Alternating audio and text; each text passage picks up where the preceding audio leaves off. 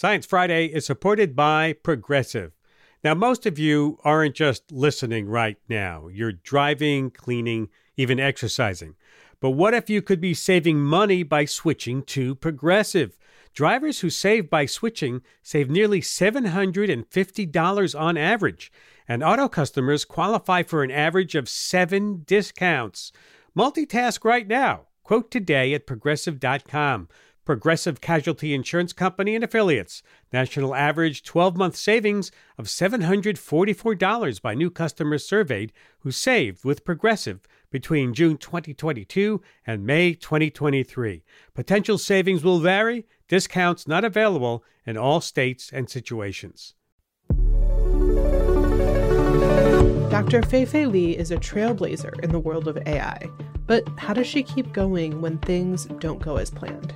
Once I identify that audacious quest, it is relatively easy for me to tune out the other voices. It's Monday, December 4th, and you guessed it, it's still Science Friday. I'm Sci-Fi producer Shoshana Buxbaum. Just about every day, there's a new headline about AI. It feels sometimes like it's about to upend every part of society. But how exactly did we get to this moment? And how worried or excited should we be about the future of AI? Ira recently sat down with Dr. Fei-Fei Li to discuss how she came to understand the importance of what she calls human-centered artificial intelligence. Dr. Fei-Fei Li is the author of the book, The Worlds I See, Curiosity, Exploration, and Discovery at the Dawn of AI. She's also the founding director of the Human-Centered AI Institute that's at Stanford University out there in California. Dr. Li, welcome to Science Friday. Thank you, Ira, for inviting me. Nice to have you. Now, I mentioned this when you say that AI needs to be human-centered. Explain that for us, please. Well, let's begin with what AI is. AI is a piece of tool. I know it's a very intricate and intriguing piece of tool that humans have made, and I do believe this is a piece of tool that is very powerful and will transform human society, will transform business and all that. But at the end of the day, it's a piece of tool. Tools are made by humans, are being deployed by humans, and should be used properly by humans.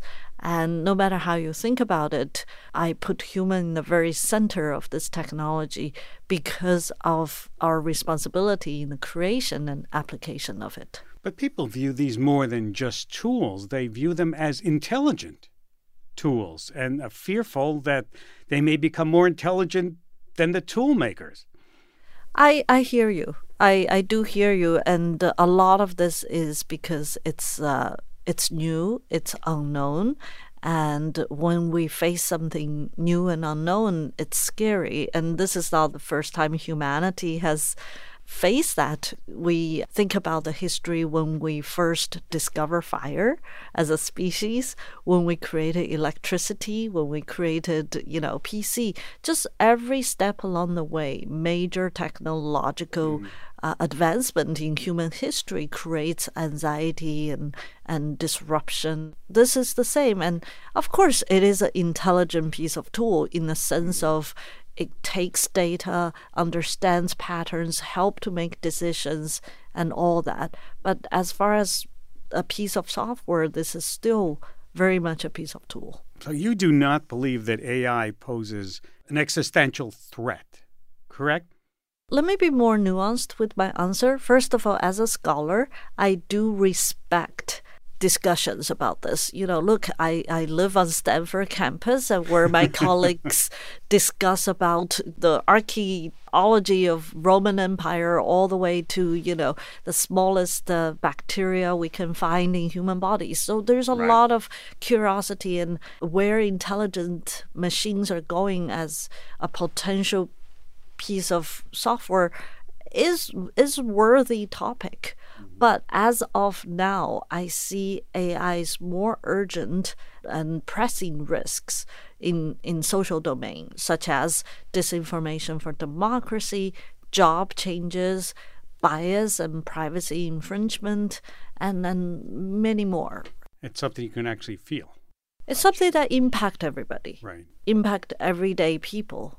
Let's worry more about those than about what AI is up to. I think we need to take responsibility in those issues immediately, and that's important. And because of the imbalance of the discussion of this kind of risk and issues versus the existential crisis, I feel it's my responsibility, and especially being the co-director of Stanford Human Center AI Institute, we should be communicating this.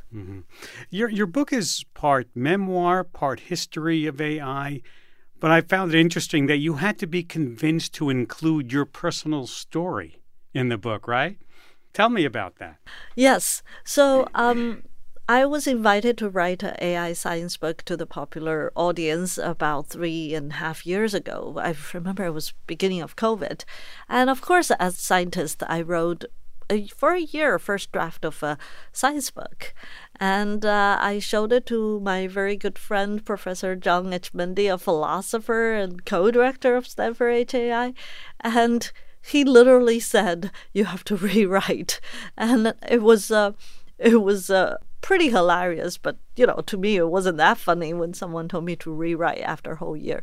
But he was very convincing. He said, "Look, Feifei, there are many AI technologists who can focus on a pure science book, but if you are talking to the greater audience, there's so many immigrants, young women, people of all walks of life, people of all disciplines, they are lacking a voice they can identify with." And he believed that I could embody that voice. And I think he's right. So I had to rewrite the book in the double helix structure, where I use my personal journey of coming of age as a scientist to carry the very serendipitously intertwined story of AI coming of age. Wow, that's a great metaphor. I've never heard of the double helix metaphor used in telling a story, but it certainly fits. Yeah, I'm a nerd. You talk about moving from China to suburban New Jersey as a teenager. And how did this experience shape your curiosity and eventual career in AI? Yeah, Ira, that's a great question. It did dawn on me while I was writing the book, there's so much similarity, far more than I thought, between being an immigrant, especially learning a new language and getting to know a new country, and being a scientist. Both really propels you or put you in a situation of unknown. And then you have to explore. You have to find your inner North Star and just have that grit and determination and develop resourcefulness to go after something that you're curious about. So in a way, maybe the immigrant experience did shape me as a scientist in the sense of be very curious and not afraid of an unknown situation. You studied physics. Yes. As an undergrad. You like physics? I loved physics. Actually, that was my first North Star. Between Einstein and everything, this is why I went to Princeton and majored in physics. I share this love for you. I never had the kind of intelligence to do what you do. But how did physics lead you to computer science and then on to AI? What's the connection there? Yeah. Well, when I was a teenager kid, a rather lonely one, since I didn't speak much of that. I can relate to.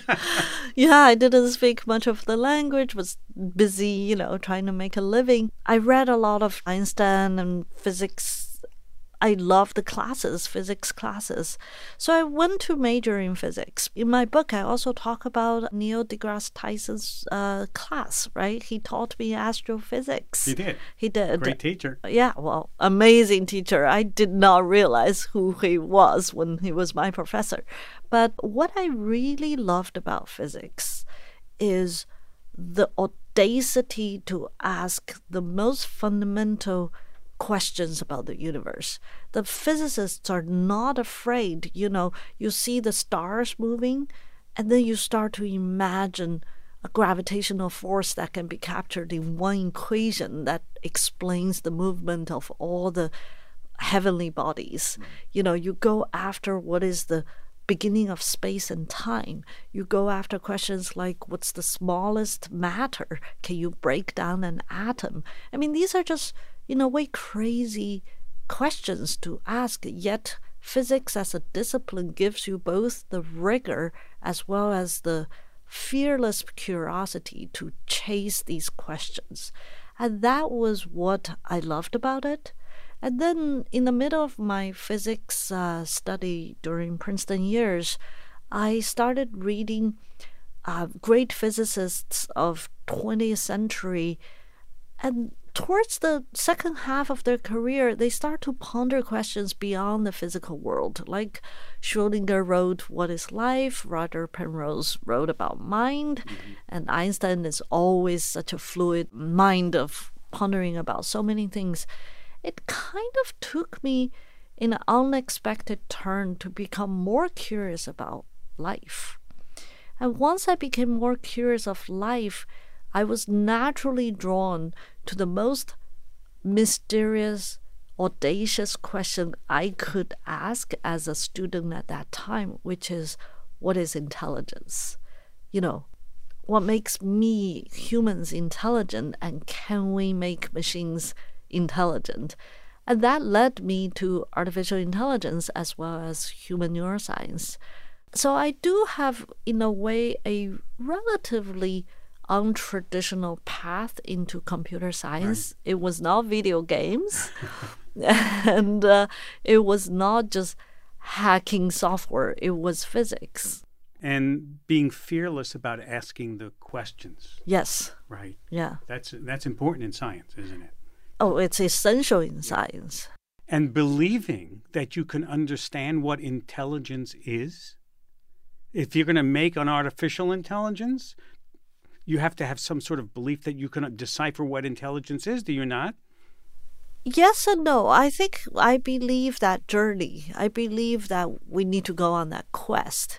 But what is really curious is that the process of making an intelligent machine and the process of understanding human brain, is simultaneously parallel and intertwined. The understanding of the brain inspires AI, but it's not limiting us to make a different kind of thinking machine. At Radiolab, we love nothing more than nerding out about science, neuroscience, chemistry. But we do also like to get into other kinds of stories. Stories about policing or politics, country music, hockey, sex. Of bugs. Regardless of whether we're looking at science or not science, we bring a rigorous curiosity to get you the answers. And hopefully make you see the world anew. Radiolab, adventures on the edge of what we think we know. Wherever you get your podcasts. Let's talk about neural networks. We've heard about those things. You work with neural networks. What is a neural network, and how does it compare to what's going on in my own brain? Yeah, well, let's start with the most organic and amazing neural network nature has made, which is the brain. What does our brain look like? There's a piece of work that eventually won Nobel Prize in Medicine, which is by neurophysiologist Hubel and Wiesel in the late 50s. They were wondering about how mammals see. And we really, other than knowing the functions of retina and eyes, which is really a sensor that collects lights and send electric signal back into the brain, we don't really know how you go from photons stimulating your retina to, oh, I see a fish. Yeah. You know, that is a computational question. And they were probing mammalian brain using electrodes. At that time, it was a very, very advanced experimental technology. But what they find out are two remarkable things about the mammalian visual brain, which eventually inspired the computer neural network. The one thing they find out, well, we know the brain is made of small cells called neurons. What they find out is every neuron in the cat visual brain, especially close to the retina, like in what we call early stage visual brain, it responds to something simple. It responds to, say, a moving bar that's oriented. Shapes, if I remember correctly. Right, but it's really simple shape. It's really an edge of a particular orientation, say 45 degree to the left, moving, right, to the left. And they found out that there's millions and millions of these neurons that all respond to something slightly different. At the beginning, just edges, slightly different orientation. And then you go to the next layer where these neurons send their signal to. And this next layer responds to something slightly more complex, maybe just a corner. And then you keep going. There's a hierarchy of information propagation that eventually you go high enough in the brain, there's something that corresponds to, I see an object that's a fish. Right. So what they found out is that the fundamental unit, computing unit of the brain, which is a neuron, respond to simple signals, and the many of them stacked together in a network can give you more complex computation, like seeing a fish. And that concept, that two concepts, individual neuron units put together in a hierarchical network that propagates information and learn about the input signal, is the foundation of a neural network. This is Science Friday from WNYC Studios. If you're just joining us, I'm talking with computer scientist Fei-Fei Li about her new book, The Worlds I See, Curiosity, Exploration, and Discovery at the Dawn of AI. So you have to train the computer? Absolutely, you have to train. And what does that look like? You give the computer, for example, you want to train the computer to see a cup that's in front of me. Right. You give the computer many, many, many cups in different angle, different lighting, and then the neural network has all these neurons. They're small, tiny mathematical equations. They're connected by tiny mathematical functions. But mathematical function has parameters, right? Like you have to tune them. And then you use this training algorithm to tune these parameters, and there is a goal for this algorithm. There are different types of goals. We call them mathematically objectives. Let's just make an example. The objective here is to see this as a cup versus something else that's not a cup. So it's a simple goal of cup and non-cup. Well, every time you give it a training picture of a cup, you tweak your parameter so that it tries to answer this picture as a cup. And if it's wrong, the system sends a signal, say you're wrong, and then you tweak again. And then you do this many, many, many times. You train it with cup picture or non-cup picture, and then you eventually learn. That's just one type of learning. I'm simplifying. Well, that's good, because I understood that. That was very good. I'm glad. I know you're the creator of ImageNet, which uses this algorithm we've just been talking about, right? The project wasn't exactly smooth sailing all the time, was it? Not met with immediate adoration. When did you realize that it would shape the field of AI so profoundly that you were right about what you were doing? Well, there's different ways of realizing you're right. When I hypothesized this project, I was driven by the scientific mission and quest. I know that we need to use data to drive AI algorithms. So from that point of view, I was delusionally confident I was right. I did not care that there are so many people who told me that was wrong. So that was the one way of feeling I was right. But it doesn't mean it was easy. I was facing a lot of pushbacks.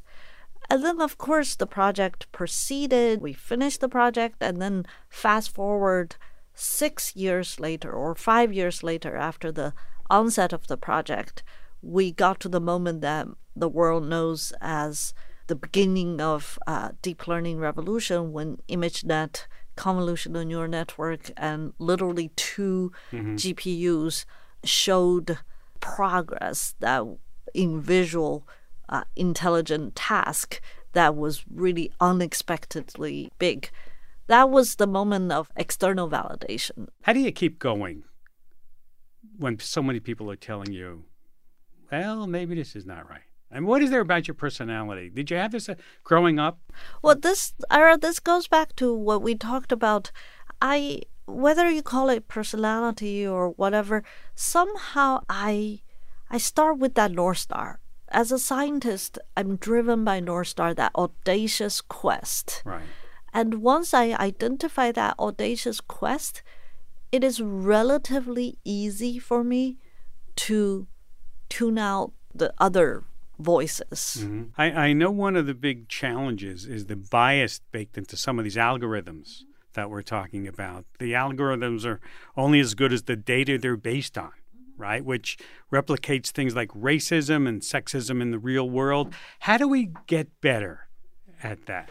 Yeah, it's an important issue. I mean, algorithm bias is one of the main risks that AI technology brings.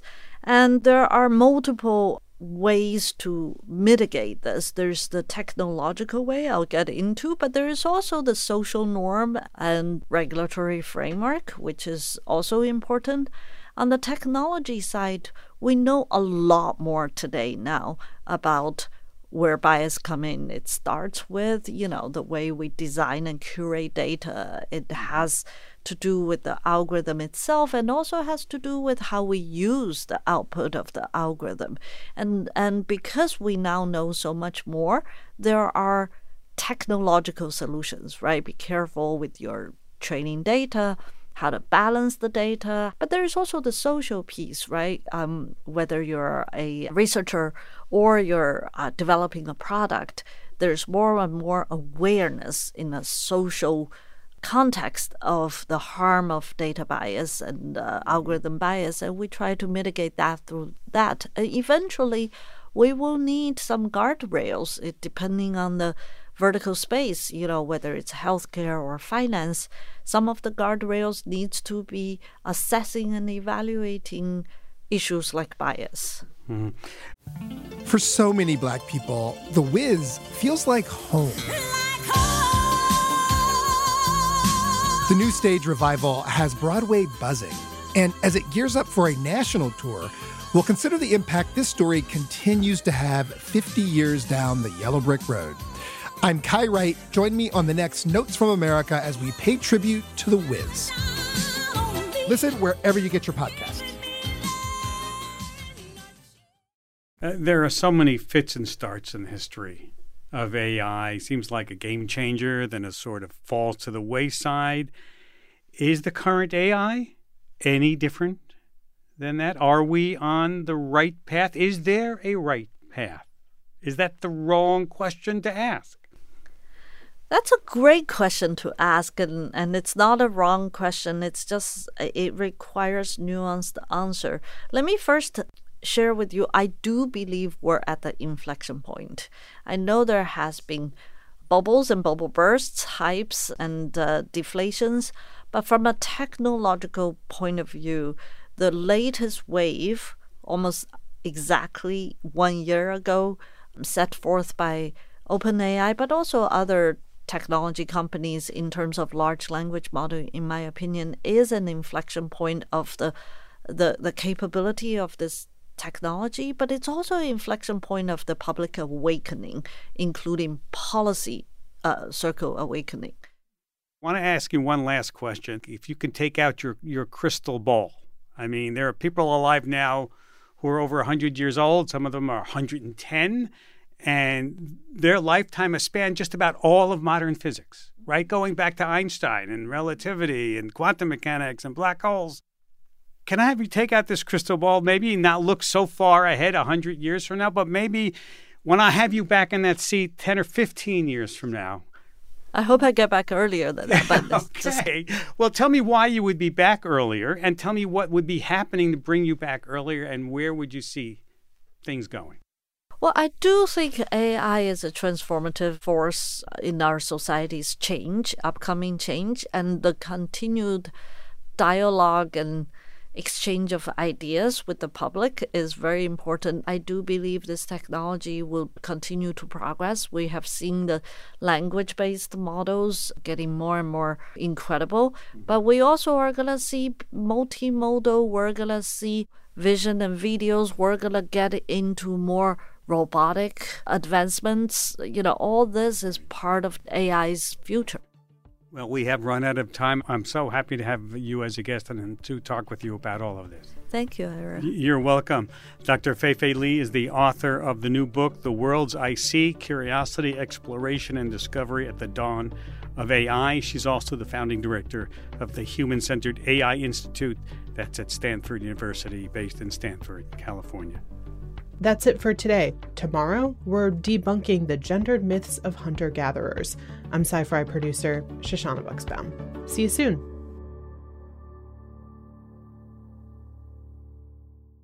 There's a lot going on right now. Mounting economic inequality, threats to democracy, environmental disaster, the sour stench of chaos in the air. I'm Brooke Gladstone, host of WNYC's On the Media. Want to understand the reasons and the meanings of the narratives that led us here, and maybe how to head them off at the pass? That's On the Media's specialty.